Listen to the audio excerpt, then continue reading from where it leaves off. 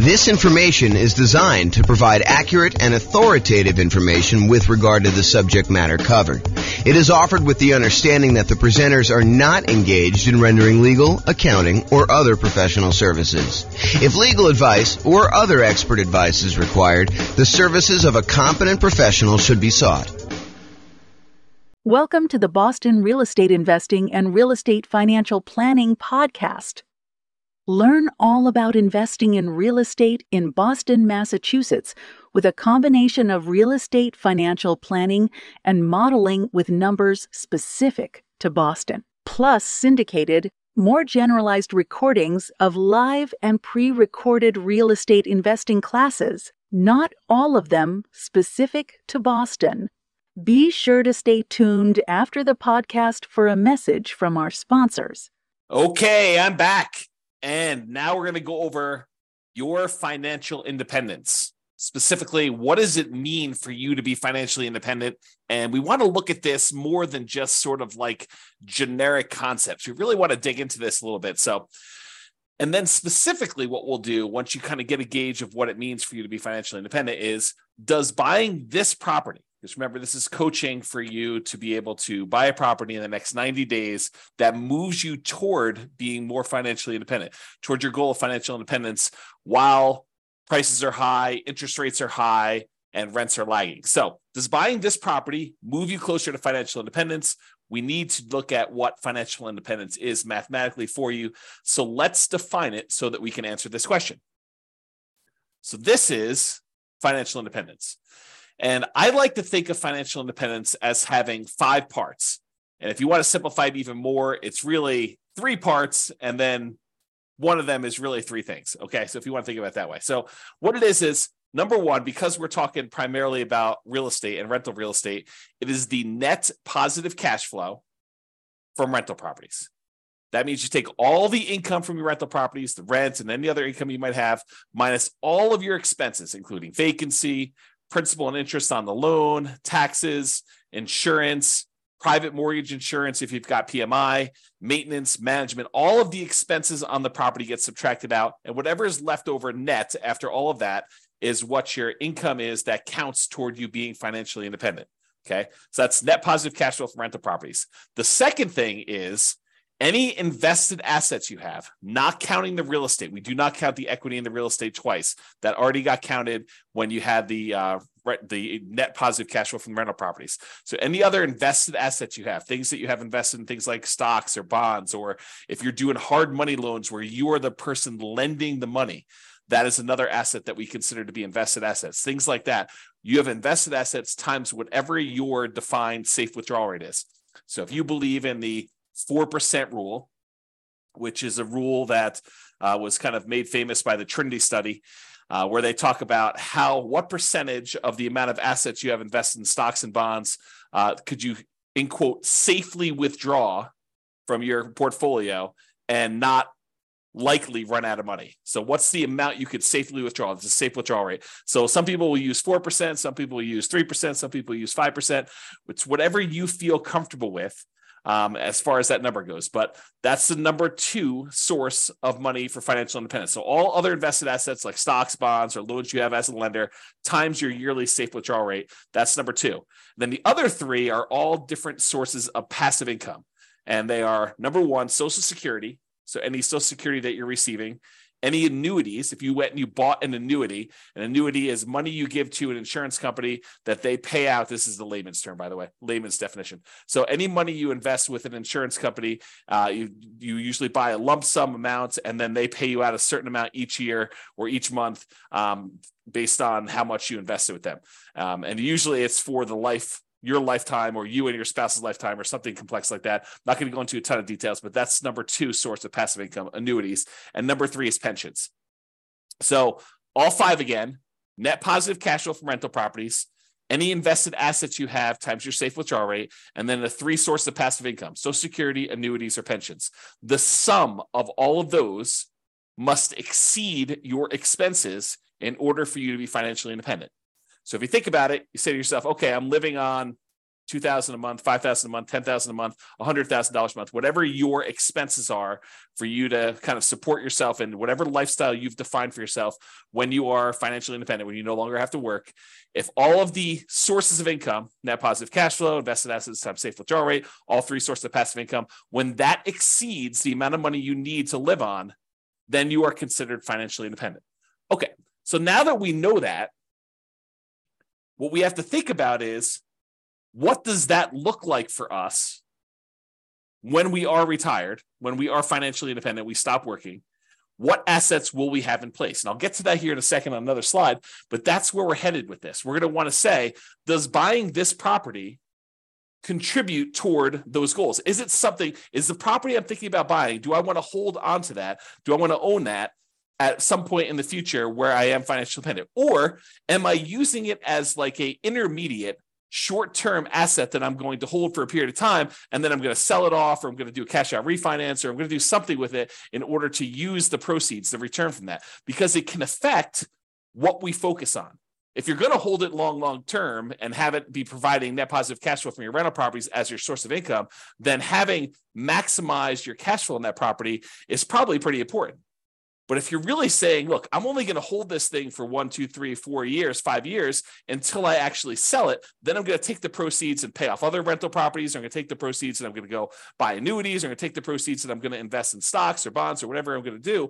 If I'm going to do that, then maybe cash flow is not the most important thing you should be focusing on. And maybe buying a property at a discount, getting a big chunk of equity, and then focusing on properties that are likely to go up in value, some type of either forced appreciation or organic or natural appreciation, the tendency for property values to kind of increase over time, those can become much more important drivers of your overall return if you plan on selling it.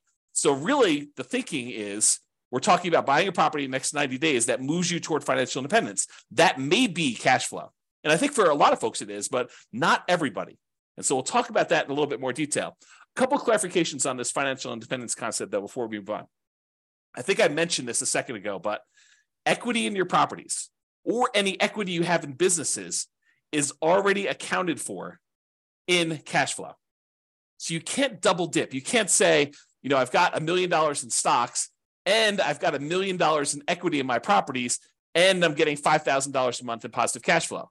No. You can't use the equity in the properties. You're already counting that as the cash flow on the properties. So in other words, another way of thinking about this is the cash flow you're getting on your properties is the return on equity.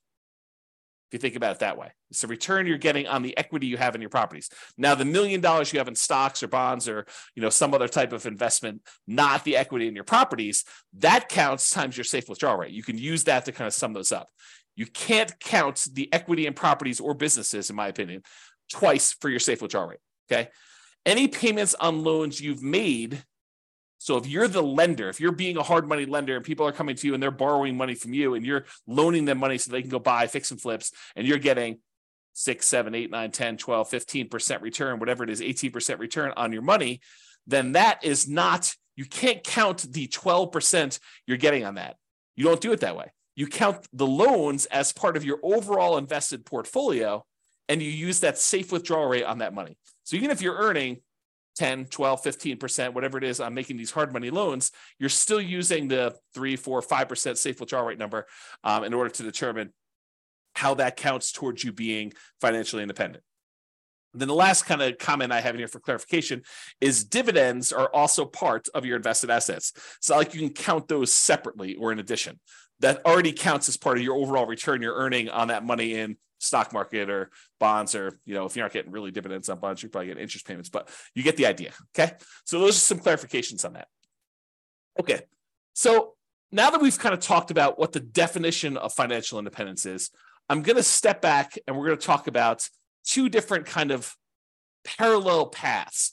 One is what I call phases of financial independence. It kind of tells you what phase you're in on your journey to becoming fully financially independent. And then I have stages. And the stages I borrowed from, I think it's, what is the name of the website? I have it linked up here. I'll tell you what it is in a second. The phases of financial independence, though, is sort of like my concept. The other ones are ones we got from the internet, and I'll show you where those are. I think it's Wallet Burst, if I'm not mistaken. So, okay, so phases of financial independence. financial independence phase one. This is when you're working toward having the absolute minimum you need to consider yourself financially independent. If you say to yourself, okay, if everything got really, really ugly and I had to quit my job because I just couldn't stand it anymore, or I lost my job, how much would I need in order to live at the bare minimum level? This is sort of like, you're not doing all the vacations you want to do. This is sort of like, just barely getting by with how much you need for food and clothing and insurance and taxes and all the other stuff you need, but just the bare minimum to kind of scrape by. That's minimal financial independence, what I might call the minimum target monthly income in retirement. That's sort of the way I think about it. It's like, how much at a minimum would you need monthly in order to live your kind of just scrape by? What some people might call like lean financial independence, retire early. So phase one is when you're working toward having enough money where you would be financially independent with a minimum amount. So you're not there yet in phase one. You're working toward that. Phase two is you've achieved enough to have the minimum. So you've successfully achieved the minimum target monthly income in retirement, enough assets between rent on, the net positive cash flow on all your rental properties and any invested assets, have safe withdrawal rate, or any of the passive income sources, Social Security, pensions, or annuities. The sum of all of those meets your minimum threshold. That's the point where you get to where you're like, okay, I could take a sigh of relief. And if something really bad happened, I have enough to kind of scrape by. Then you're in phase two. In phase two, you have the minimum amount, but you're working toward the ideal amount where you are comfortable with your financial independence. This is more like you have your ideal monthly income. You're able to do the traveling you want to do. You're able to, have the things you want to have and kind of go out to eat a few times or whatever it is that means the ideal means to you. So you're working toward ideal. You've achieved minimum. You're working toward ideal. That's phase two. Phase three is you've met your ideal number.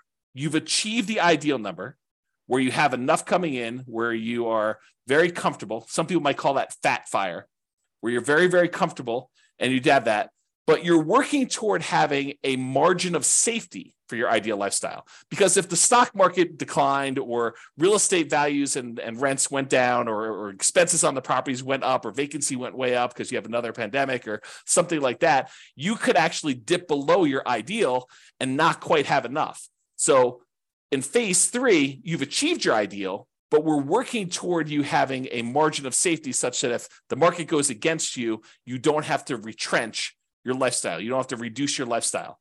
And then phase four is you have greater than 2 times your ideal target monthly income in retirement, making your ideal lifestyle resilient and safe and continuing to work toward leaving a legacy. In my opinion, and you can do whatever you want with your money, but in my opinion, you want to get to the point where you have 2 times your ideal. And then after that, you can give away anything you want above that. But 2 times sets you up so that you are resilient and safe in case something happens and the market goes against you, where you can still maintain your existing ideal lifestyle. Okay. So those are the phases. Phase 1, you're working toward your minimum. Phase 2, you've achieved your minimum. You're working towards your ideal. Phase 3, you've actually achieved your ideal, but you're working toward becoming safe. And phase 4, where you're working on leaving a legacy because you have 2 times your ideal coming in. Okay, so those are the phases of financial independence. You might hear me talk about those. So I wanted to go over them so that you kind of understand where we're coming from with those concepts. Now, so Wallet Burst has their own kind of stages of financial independence, and you kind of will see these written around the internet. I don't know if they came up with this, but they did a really nice visual. And so I'll show you what it is. So these are the sort of like the stages or the milestones on your financial independence journey. So a lot of folks, they start off with negative net worth. They have more debts than they have assets. They've got student loans, or they have negative equity in their property, or whatever it is that they have there. They start off with negative net worth. So that's sort of the baseline stage. Eventually, you get back to 0 net worth. So that's an achievement from having negative net worth, where your liabilities are worth more than your assets is where you have negative net worth. 0 is where your assets and your liabilities are at least even, and And that's kind of where you are. Some people will not have negative net worth. They'll kind of not fall into the trap of having, student loans or whatever it is coming out of college, and they'll start with zero net worth. So zero net worth is where you're break even.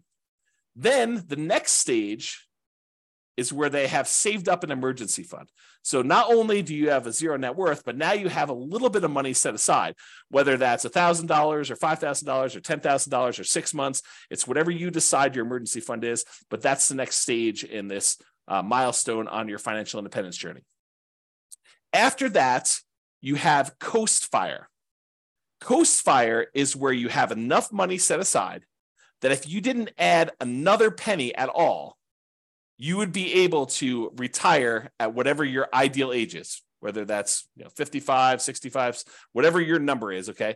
But when you're at Coast Fire, when you've achieved Coast Fire, you have enough assets, rental properties, stuff invested in stocks or bonds or whatever it is, you have the safe withdrawal rate, all the passive income stuff, all those combined, such that if you just let them grow for the next 5, 10, 15, 20, whatever number of time it is until you're at your point where you want to be financially independent, if you just let the current assets you have grow, you would be financially independent. That's what Coast Fire is, because you can kind of coast into financial independence, retire early based on the assets you already have. You don't need to save anymore. It's another way of me saying that, okay? So then you could just live off of whatever you have coming in from your job. So you no longer have to, be working a really high-end job in order to have all this income coming in. If you want to simplify your life and go work at someplace with less stress or that you would enjoy more, you know that you have enough assets so that if you just spent the money you earned, the assets would eventually grow and they'd be able to provide you with financial independence. You're not spending any of the proceeds from your investments with Coast Fire, but if you just left them alone, they would eventually grow and lead you to financial independence. That's Coast Fire. Barista Fire is where you have some assets, and combined with the amount of money you're getting from some of your investments, you can supplement it with a part-time job or a job that you really love doing that's not really a high income earning job, or maybe it is high income, it doesn't matter, but you're doing some work and you have some assets, some of your financial independence assets that are throwing off some money, and you're living on some of those. So it's a combination of you're living on some of the investments and you're getting some from your job. That's Barista Fire. It's like you work at Starbucks part-time for health insurance and to get 20 hours a week or whatever it is you want to do there, as an example. Okay, so that's Barista Fire. Lean Fire is where you have enough that you could live that minimum target monthly income and retirement number, that minimum number. So you're able to just scrape by. You have enough assets where you don't even need to work as a barista anymore. You could sort of get by. Then Regular Fire, sort of a arbitrary definition, but you're able to live and be financially independent there, versus Fat Fire, where you have more than enough where you can live your ideal lifestyle. So that's sort of the stages of financial independence or milestones on your financial independence journey.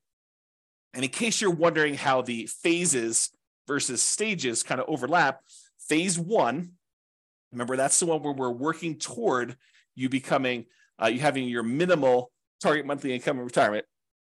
That really consists of having a negative net worth, having zero net worth, having an emergency fund, having Coast Fire, and being Barista Fire. So all of those consist of phase 1 for me. Okay, so this is the normal wording you might hear online, have negative net worth or zero net worth or emergency fund or Coast Fire or Barista Fire. That's really what I would refer to as phase 1. You're working toward having that minimum or lean.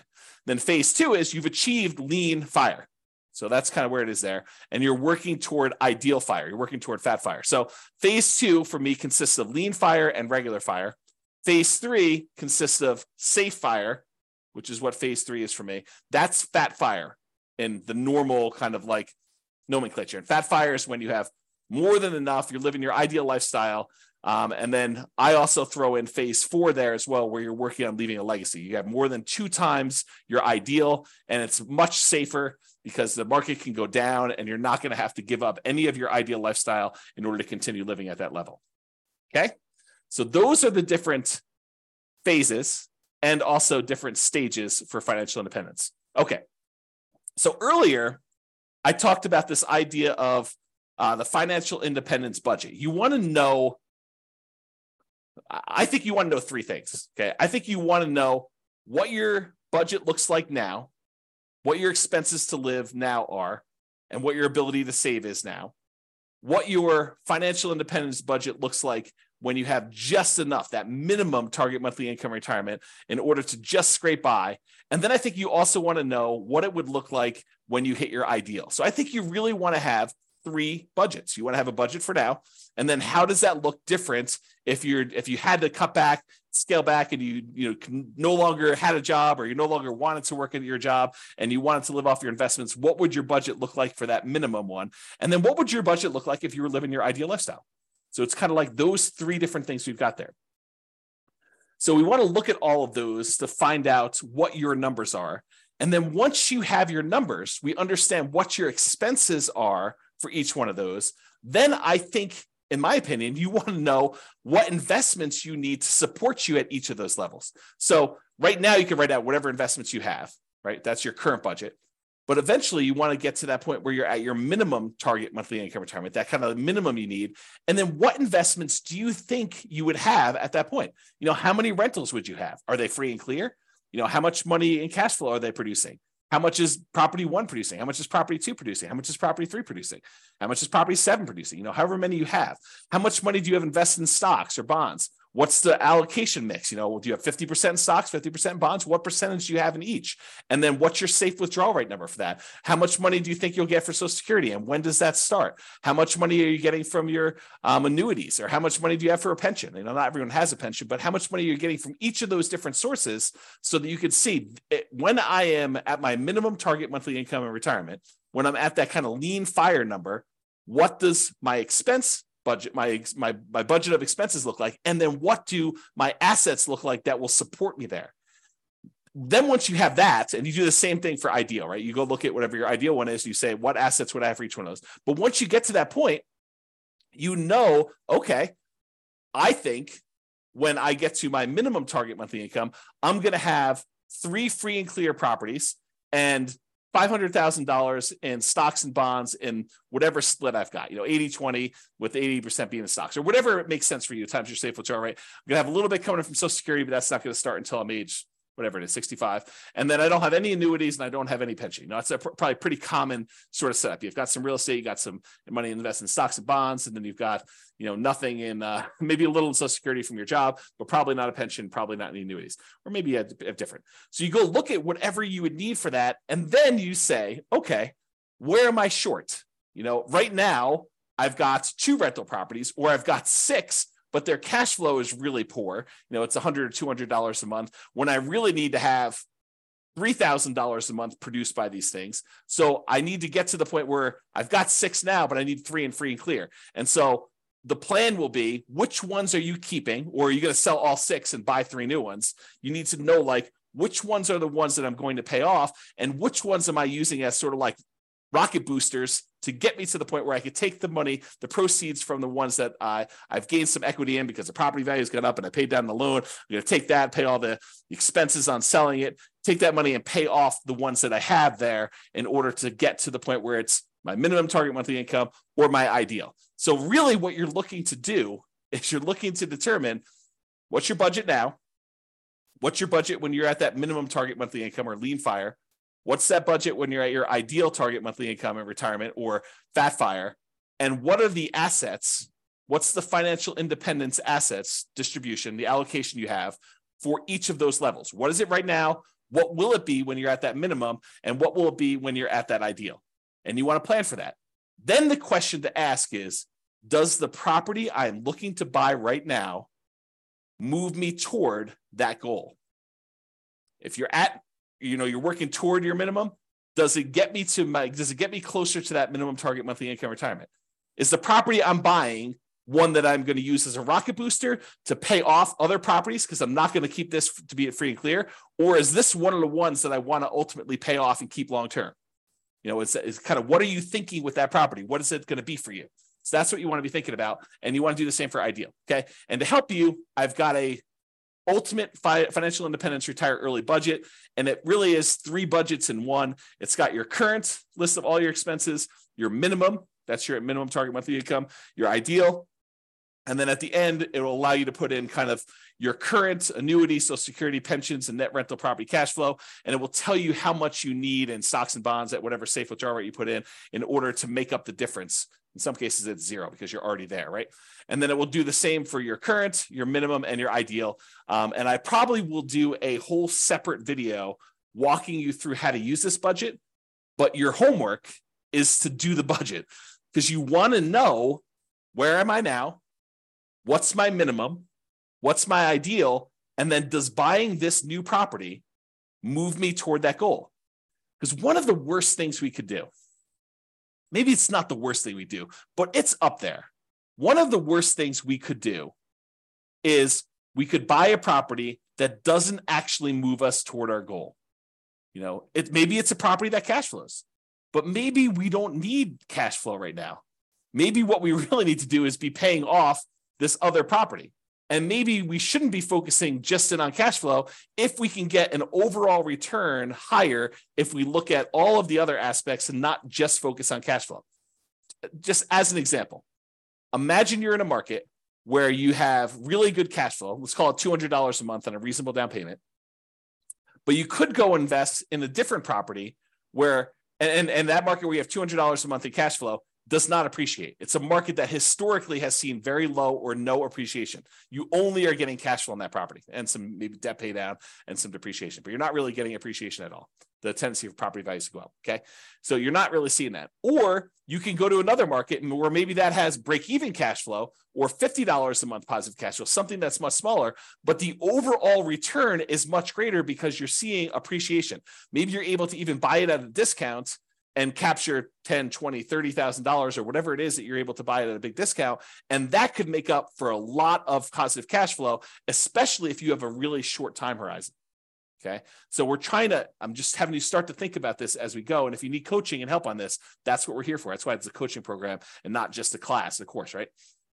So if you need help with that, that's what we're going to be discussing in the things if you need help with it. So the idea though is to look at your property and decide, does this move me toward financial independence, my specific financial independence, your definition, or does it not? And so that's what we're thinking about.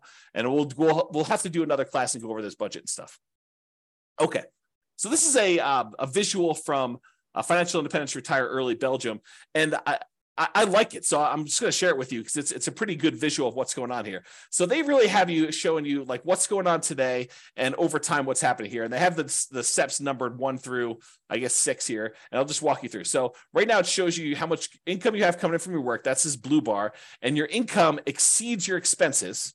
So your expenses are this kind of like yellow bar here. And what they want you to do in step 1 is reduce your expenses. And they want you to reduce your expenses so that you can increase your savings rate. Okay. So step 1 is reduce your expenses to increase this difference between how much you're bringing in and what your expenses are on it. And if you do that, then your expenses go down here and the amount you can save actually increases. Step number 2 is they want you to save for emergencies. So they want you to put some money aside to save for emergencies here. So they go ahead and they say save for emergencies here. And then number 3 is they want you to focus on increasing your income. So step 1, reduce expenses. Step 2, save for some emergencies. Step 3, they want you to increase your income so that the amount you're saving jumps up again. Then you take the amount of money that you've got from increasing your income and reducing your expenses, the larger amount that you're able to set aside, and you invest that efficiently. That's step 4. Okay, so they're telling you invest that. Step 5 is once you reach 25 times your annual expenses, then you are financially independent. And that's based on safe withdrawal rate. That's a 4% safe withdrawal rate because 4% is really 25 times your expenses. So, if your expenses are, $20,000 a year, then you only need to save, my math is right, what is that, 800,000? If you have $1 million, that's $40,000 a year. Okay. So, once you kind of reach your expenses there, 40,000 times 25, that's going to be $1 million.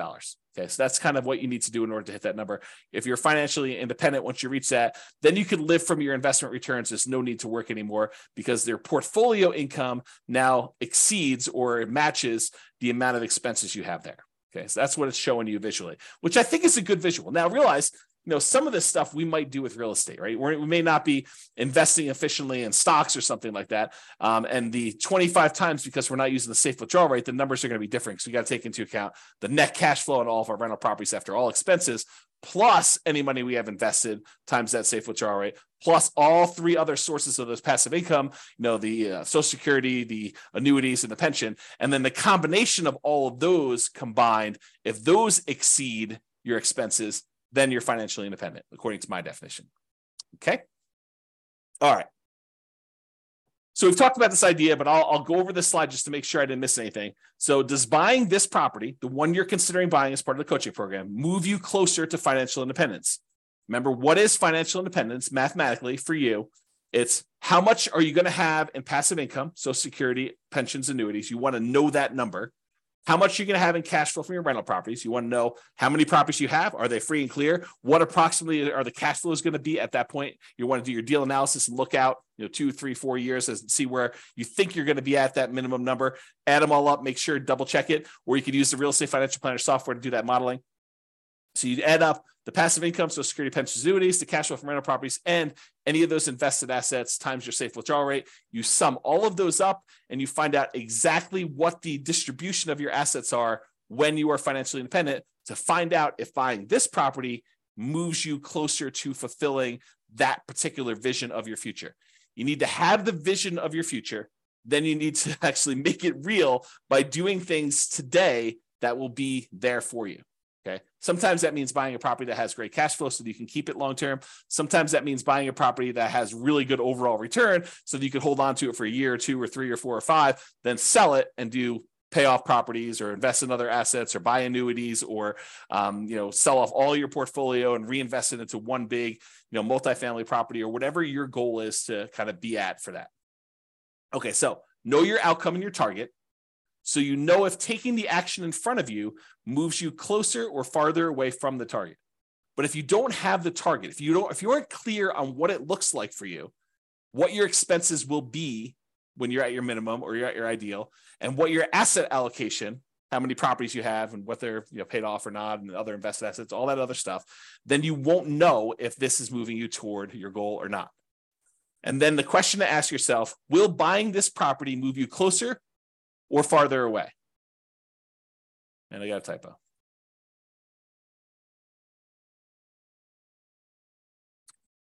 Or farther away. Okay, resuming.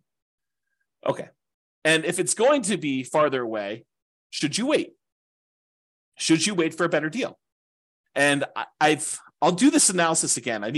I'll do another special module probably once I get through the core 20 modules where I show you what the impact of waiting is. And I'll do the extreme waiting. I'll do the waiting of you save up money and buy properties all cash. Okay. And we'll show you what the penalty is for waiting. For most of you, it's not as bad as you think. And so waiting is not a bad thing to do. If it makes sense for you to kind of like save up a little bit more, then that's not the worst thing in the world. It doesn't penalize you as much as you might think. And I'll show you exact numbers on that. Okay. And rarely in life is something a straight line. Usually there's zigging and zagging. You may be acquiring more properties than you need with the expectation of, higher than stock market rates of return when you're investing in these properties because you're actively managing them. And then you're able to eventually sell some of those properties off and pay off others, or convert the proceeds to investing something other than real estate, like stocks or bonds or whatever else you're investing in, or annuities, and then live off the safe withdrawal rate or the annuities or whatever else you're investing in. So a lot of times it's not straight line where you're buying a property and you're immediately paying that thing off. In fact, we'll do math and I'll show you which one's faster and safer, because we'll look at the measures of risk as well in the coaching. So we'll look at and say, look, if you do it this way, you're getting this return by paying off your debt, which is usually the return. The return you're getting is the interest rate on your mortgage, which when you have a 7% mortgage isn't probably the worst thing in the world to pay off. But if you've got a 3% or 4% mortgage, maybe that's not the one you want to pay off. If you can invest in something else and get higher than a 3 or 4% return, especially if it's a very solid, very likely return. Okay. So your intentions, your desires, and your plan can and probably will change over time. So we're taking a snapshot today of your best guess as to what you think it'll be when you get to your minimum. But a year from now, when you have more numbers, you have better numbers, you're like, okay, well, now my properties went up a lot faster than I thought. I got a lot more equity than I thought. And maybe my cash flow is better than I thought or worse than I thought. Do I need to adjust my plan? Do I want to have more free and clear properties or less free and clear properties? Or maybe my expenses increased a lot faster than what I thought inflation was going to be. So all of these things can and probably will change. So your plan's not set in stone. There's no perfect plan, but planning is helpful. It gives us something to aim for so that we're likely to move toward that, even if we have to adjust a little bit later. Okay. So I think a lot of real estate investors have cash flow as their goal. They're really focused in on cash flow. That's the only return I'm looking at, because historically, and probably until you've seen my definition of what financial independence is and better understood that, and you'll understand a lot better as we do more examples and stuff. But most of them are focusing on that because they only think about, the positive cash flow part of the return they have on that kind of like triangle, the star rather. So they look at it and they're like, hey, look, I'm getting this cash flow part of it. That's the only one I'm focused on. So I really need to focus on positive cash flow when I'm buying these properties. But realize that's not the only solution.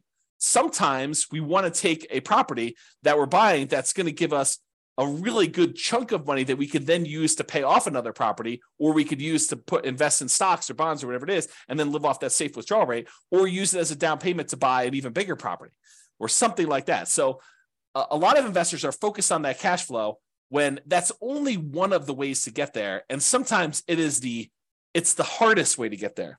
And we'll look at a lot of examples as we dig into this and during the coaching stuff together, but that's really the thinking, okay? So cash flow isn't everything. Passive income from Social Security, pensions, annuities, the net cash flow from rentals, and then that yearly safe withdrawal rate are all 3 or 5, depending if you think of the passive income as 3 different things or you think of it as one, but they're all different ways to get you to financial independence. So it doesn't have to be cash flow. In fact, sometimes it's better to not do cash flow. Cash flow is great. And if we can optimize for it, which we will spend a lot of time going and optimizing, but sometimes you want to make that trade-off of, okay, I could get $200 a month positive cash flow, putting this amount down, or I could go ahead and buy this other property and I'm going to get a much higher overall return. And it's probably better to do that based on where I'm going with my plan for financial independence of wanting free and clear properties or wanting some properties that have great cash flow and then also having some assets outside of real estate. Okay. So we will go into ridiculous detail on how to improve cash flow. So just stick it out for now. But cash flow isn't the only reason to invest in real estate. 2 significant examples come to mind. You may want to build up an asset base and then improve cash flow by converting to free and clear rental property. So if you ever read the old book by Robert Allen, it's called Creating Wealth. And in that model, he basically talked about buying, and it's been a long time since I read the book, but I'll give you my memory version of the book. And of course, if it's different, then the book is the book, right? I mean, if I tell you the story slightly wrong, but I'll get the basic idea. I think what he told you to do is go buy 2 properties a year for 10 years. And you'd have 20 properties at the end of 10 years. And you could go take half of them at that point, 10 of the properties, sell them, use the proceeds to pay off the other 10 that you kept, and they would then be free and clear, and you'd have great cash flow on those. Okay, so that was his model. Buy 2 properties a year for 10 years, 20 properties total, sell off half of them, pay off the 10 that you kept, and you'll be able to do that. So that could be a strategy. And in that strategy, having the short-term cash flow isn't all that important. Okay, it can be important depending on what your goal is, but it wasn't all that important in that particular plan. Okay, so you could then buy a bunch of properties and then naturally pay off properties with cash flow. Any extra cash flow you're getting, you're really using to pay down the debt on them to get them free and clear as fast as you can. Or you take the extra cash flow you've got on the properties and you invest it in something else, stocks or bonds or whatever, let that grow at 6, 7, 8, 9, 10%, whatever you're able to get in the stock market, that you feel comfortable with. And then you could take the proceeds from that and use that to pay off, 3 or 4 or 5% mortgages that you have saved up. And if you're getting a higher return on keeping the money invested in the stock market, then it's actually faster to keep the money invested in the stock market until you have enough to completely pay off the mortgage than to take the money, pay off the mortgage at 3 or 4 or 5, 6%, when you could be earning 6, 7, 8, 9, 10%, whatever it is that you're able to earn on the other investments that are not real estate. Okay. So some thoughts there. Or you may want to grow your assets with real estate, then convert those assets to annuities or yearly safe withdrawal rate on invested assets. We talked about that idea. You want to go and say, okay, I'm going to buy 10 properties over the next 10 years. So I'm going to move into each one, live there for a year as a nomad, and then put low down, 5% down, buy a property, convert that to a rental, and repeat that process until I have 10 rentals that I put 5% down on each. And then at the end of that, I'm going to take all of them and I'm going to sell them off, take the big chunk of money that I have accumulated from the property values going up and the loans being paid down and whatever little cash flow I had, if any, by doing that strategy, and take that big lump sum of money, invest it in the stock market and bonds, and live off that as a safe withdrawal rate, or take that big chunk of money and buy yourself annuities so that you have an insurance product that you have longevity with, and you're not going to run out of money by having your money invested as annuity, because that's for your life, the duration of your lifetime. Okay. All right. So let's now talk about why building up your assets and why the first $100,000 is the hardest to acquire. And then we're going to return to real estate for building up your asset base. So I'm going to kind of diverge for a second, talk about why the first $100,000 is the hardest. And we'll go into detail on that, and then we'll return to real estate. So first 100K is the hardest. So Charlie Munger, who is Warren Buffett's partner, there's a quote from Janet Lowe in Damn Right, Behind the Scenes with Berkshire Hathaway billionaire Charlie Munger. So here's the quote. Charlie Munger has said that accumulating the first $100,000 from a standing start with no seed money is the most difficult part of building wealth. So this is me commenting now. So he's basically telling you that first $100,000 that you take the time to acquire is the absolute most difficult part of building wealth. You got to do the first one. In a lot of cases, buying that first owner-occupant property with nothing down, or 3% down, or 3.5% down FHA, or 5% down conventional loan, moving in there, living there for a year or two, and then converting that one to a rental when you finally saved up to buy the next property with nothing down again, do a VA or USDA loan if you hadn't done one before, or saving up 3% down and doing your your conventional loan, or doing 3.5% down FHA to buy a single family home or a duplex or a triplex or a fourplex, and kind of repeating this process until you get to the point where you've now got $100,000 in equity. You need to do whatever it takes in order to get there. That's what he's basically telling you. And he's talking about stocks, but I've converted it to real estate for you. Okay. I'm going to continue with the quote. Making the first million was the next big hurdle. So all the kind of math we're going to talk about here about earning your first 100K and then using that to kind of build up to $1 million, that applies when you get to $1 million and you're trying to grow to 2 million or 3 million or 4 million or 5 million or 10 million or whatever your number is there. Okay. So to continue with the quote, to do that, a person must consistently underspend his income. You need to be saving money. And I'll continue with the quote. Getting wealthy, he explains, is like rolling a snowball. It helps to start on the top of a long hill, start early, and try to roll that snowball for a very long time. The longer you have where you're investing and you've got this money working for you, the better off you're going to be. Okay. So here's another quote from Charlie Munger. Same idea though. The first 100,000 is a bitch, but you got to do it. I don't care what you have to do. If it means walking everywhere and not eating anything that wasn't purchased with a coupon, find a way to get your hands on $100,000. After that, you can ease off the gas a little bit. Okay. So do whatever it takes in order to get that kind of lump sum, that seed capital of $100,000 to be able to start from there. And then you can kind of grow it. So this is going to show you if you were investing $10,000 per year at 7% interest, and I assume that you added the $10,000 the last day of the year or the first day of the next year, if you want to even think about it that way. And so in year one, at the end of year one, you put $10,000 in. So you didn't earn any interest on the money in that first year. But then in year two, you earned $700, 7% on the $10,000 in interest, and you added another $10,000 at the end. Okay, so in year two, at the end, you have $20,700. In year three, you have about $32,000 and change.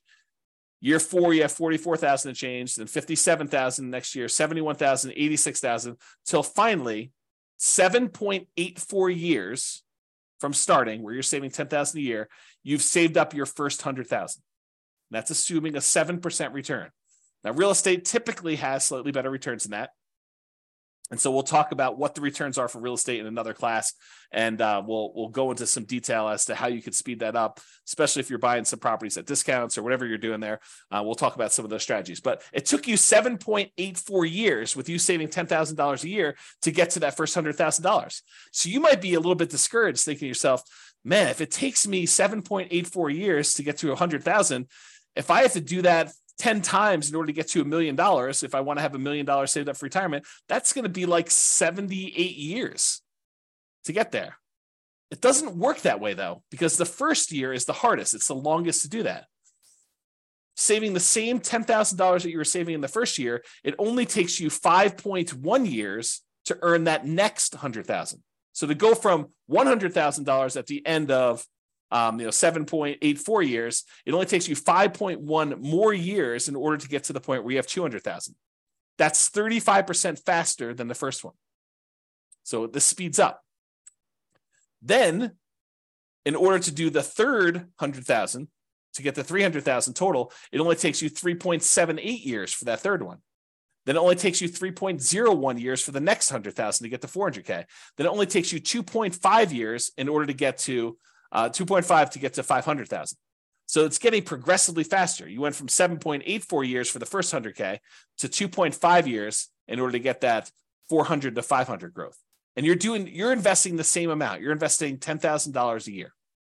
But the rest of it is coming from the investment growing at 7% per year. Okay.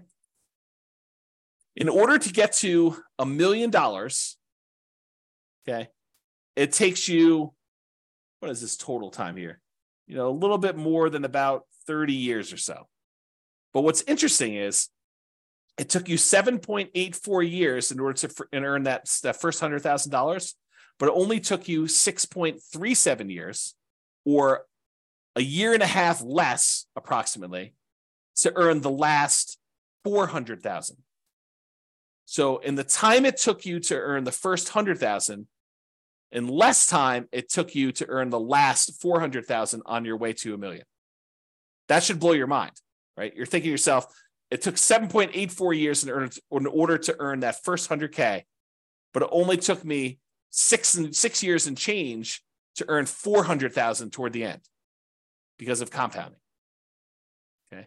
So another way to think about this, it took you 25% of the entire time to get to $1 million to earn the first $100,000.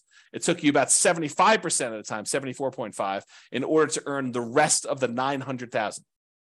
Or the second 100,000 took you 16.6% of the time. It took you a little bit less than 60% of the time to earn $800,000, which is crazy. And that's why you need to do everything you can in order to get that first 100K.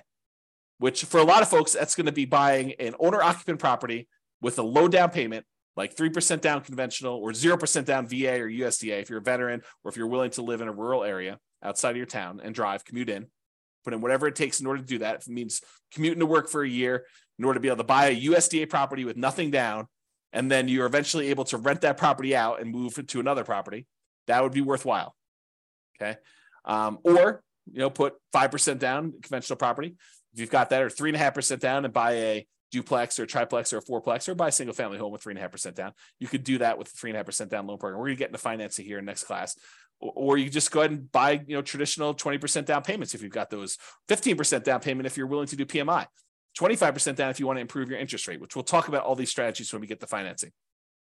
Okay. All right. So that was all using 7% return on your money. But leveraged real estate's probably not 7% per year.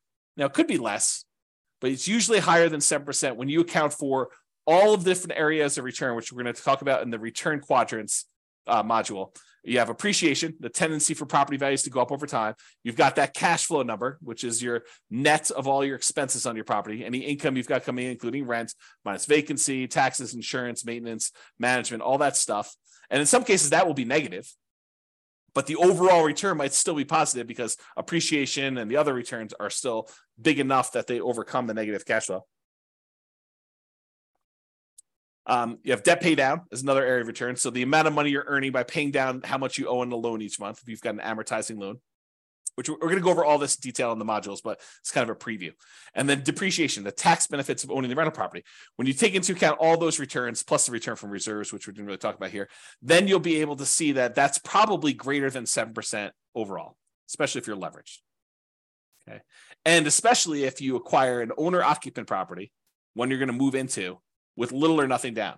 You put very little down, the returns get crazy because the return is a small number. The return is large on the small amount that you put down, with 0% down or 3% down or 3.5% down. The returns just get out of whack, crazy good. And maybe even convert it to a rental after living in it for a year using the nomad strategy, which is nomad strategy is that buying a property as an owner-occupant, living there for at least a year. It's a requirement of the lender that you live there for a year. And then after the year, you can convert it to a rental and you have very little money left in the deal. So if you imagine for a second that you had saved up 20% down to buy a rental property, you technically could buy probably 4 properties with that if you put 5% down on each over 4 years. So instead of buying one property with 20% down, you could buy 4 5% down properties, move in, live there for a year. At the end of the year, move out, convert that one to a rental, buy another one 5% down, live there for a year, convert, then move out after a year, convert that one to a rental. Now you got 2 rentals, move into the third one, 5% down, and repeat the process until you get as many rentals as you want, continuing to put that 5% down. Okay. That's really the nomad strategy, which we talk about when we talk about strategies, which I believe is the next module. Okay. Property life cycle. And this relates back to what you're going to do with the property, right? So let's talk about this. So for the property you're considering buying, right? This is a coaching program about you buying a property in the next 90 days. The prices are high, interest rates are high, and rents are light. So what are you planning? What's your proposed property life cycle for the property? You're going to buy it, then do what? That's the question, right? You're going to buy it, then do what? Well, here are a couple options. It may not be all inclusive, but these are some of the big, pretty more common options you have. You could buy it, then you could sell it immediately. For example, let's say you want to flip a property to fund reinvestment or to pay off other properties.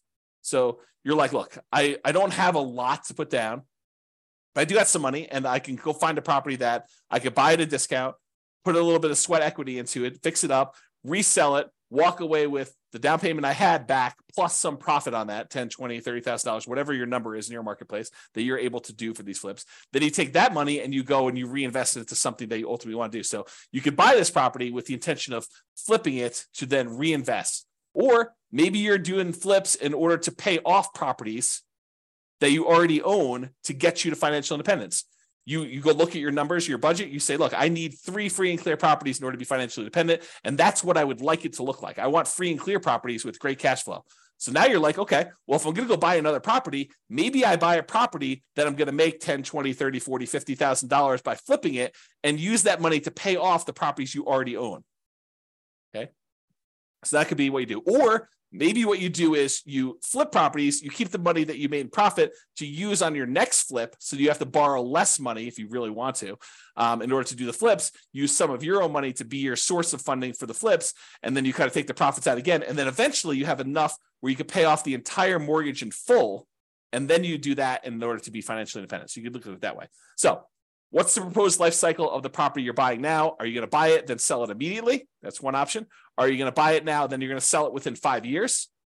And you're going to maybe do the same thing. You're going to fund either reinvestment by use as down payments for additional purchases, or maybe stocks or bonds, or whatever you're going to do, or pay off other properties with it. And what are you going to reinvest in? We talked about this: stocks, bonds, leverage up with real estate, use it to put another down payment and acquire additional properties with it.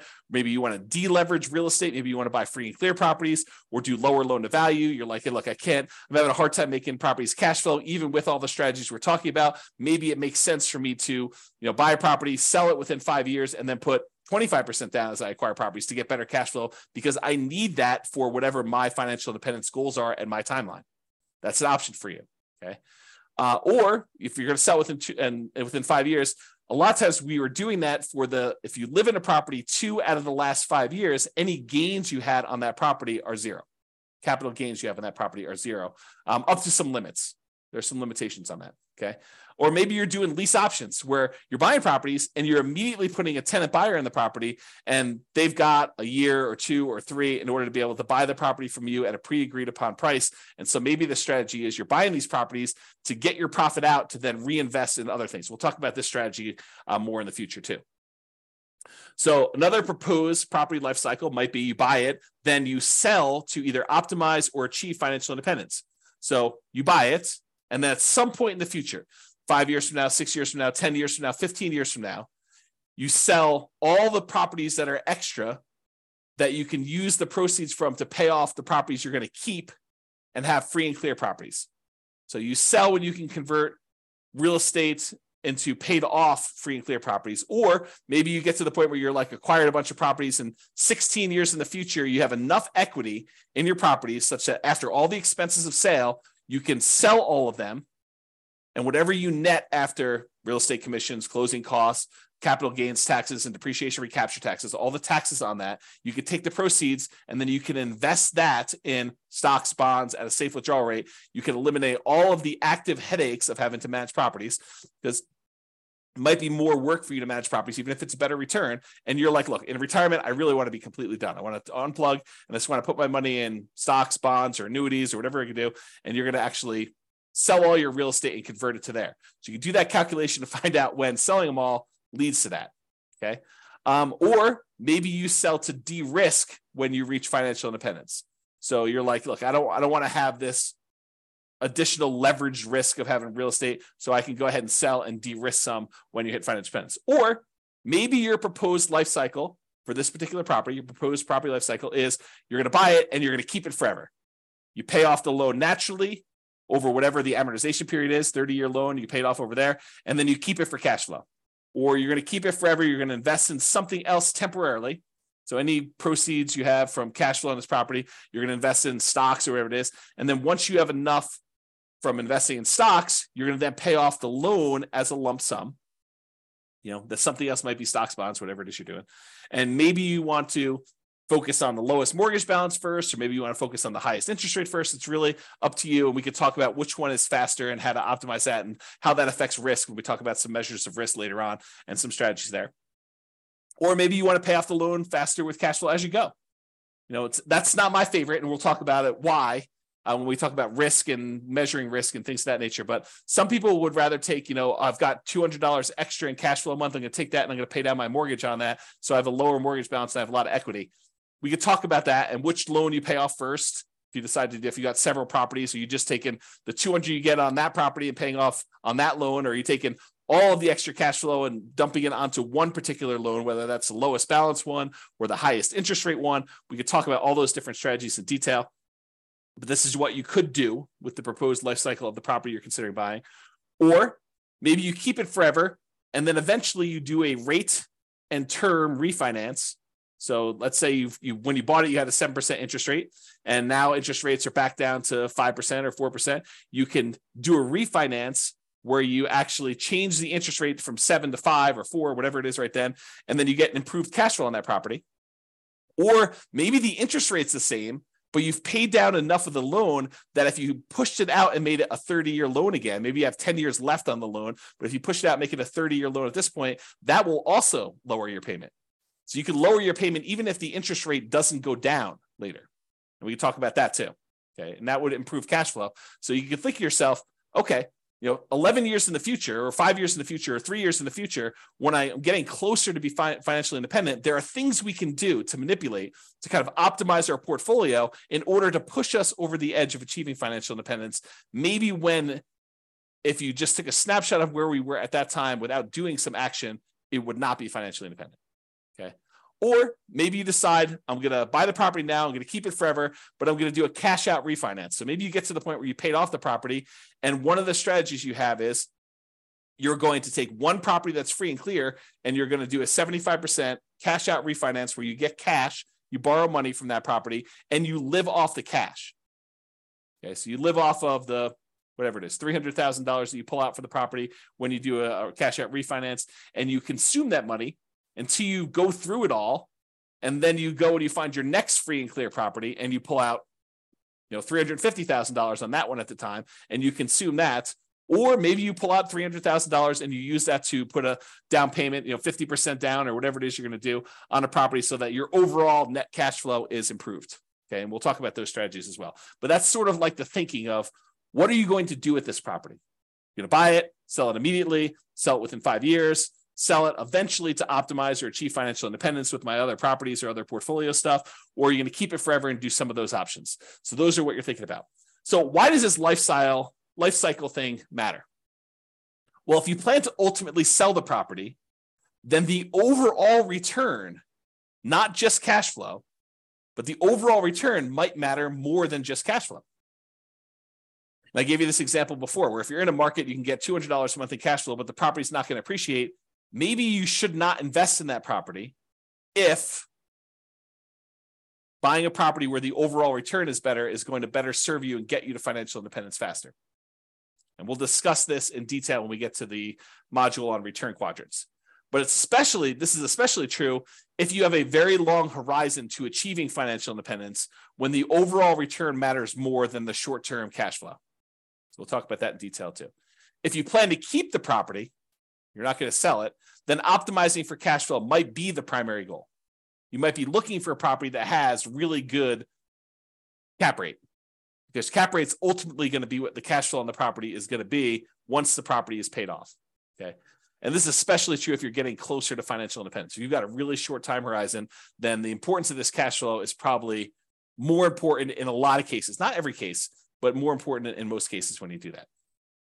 Okay. So that's all I got for you on your financial independence. I wanted to give you kind of a structure as to what financial independence means, some different ways of thinking about that, what the kind of stages and phases are as we kind of move toward those, a budget for you to do for homework to kind of figure out what it means mathematically, specifically for you, both what you have now and what your expenses and income are now, what you will have when you're at your minimum target monthly income, what you have when you're at your ideal.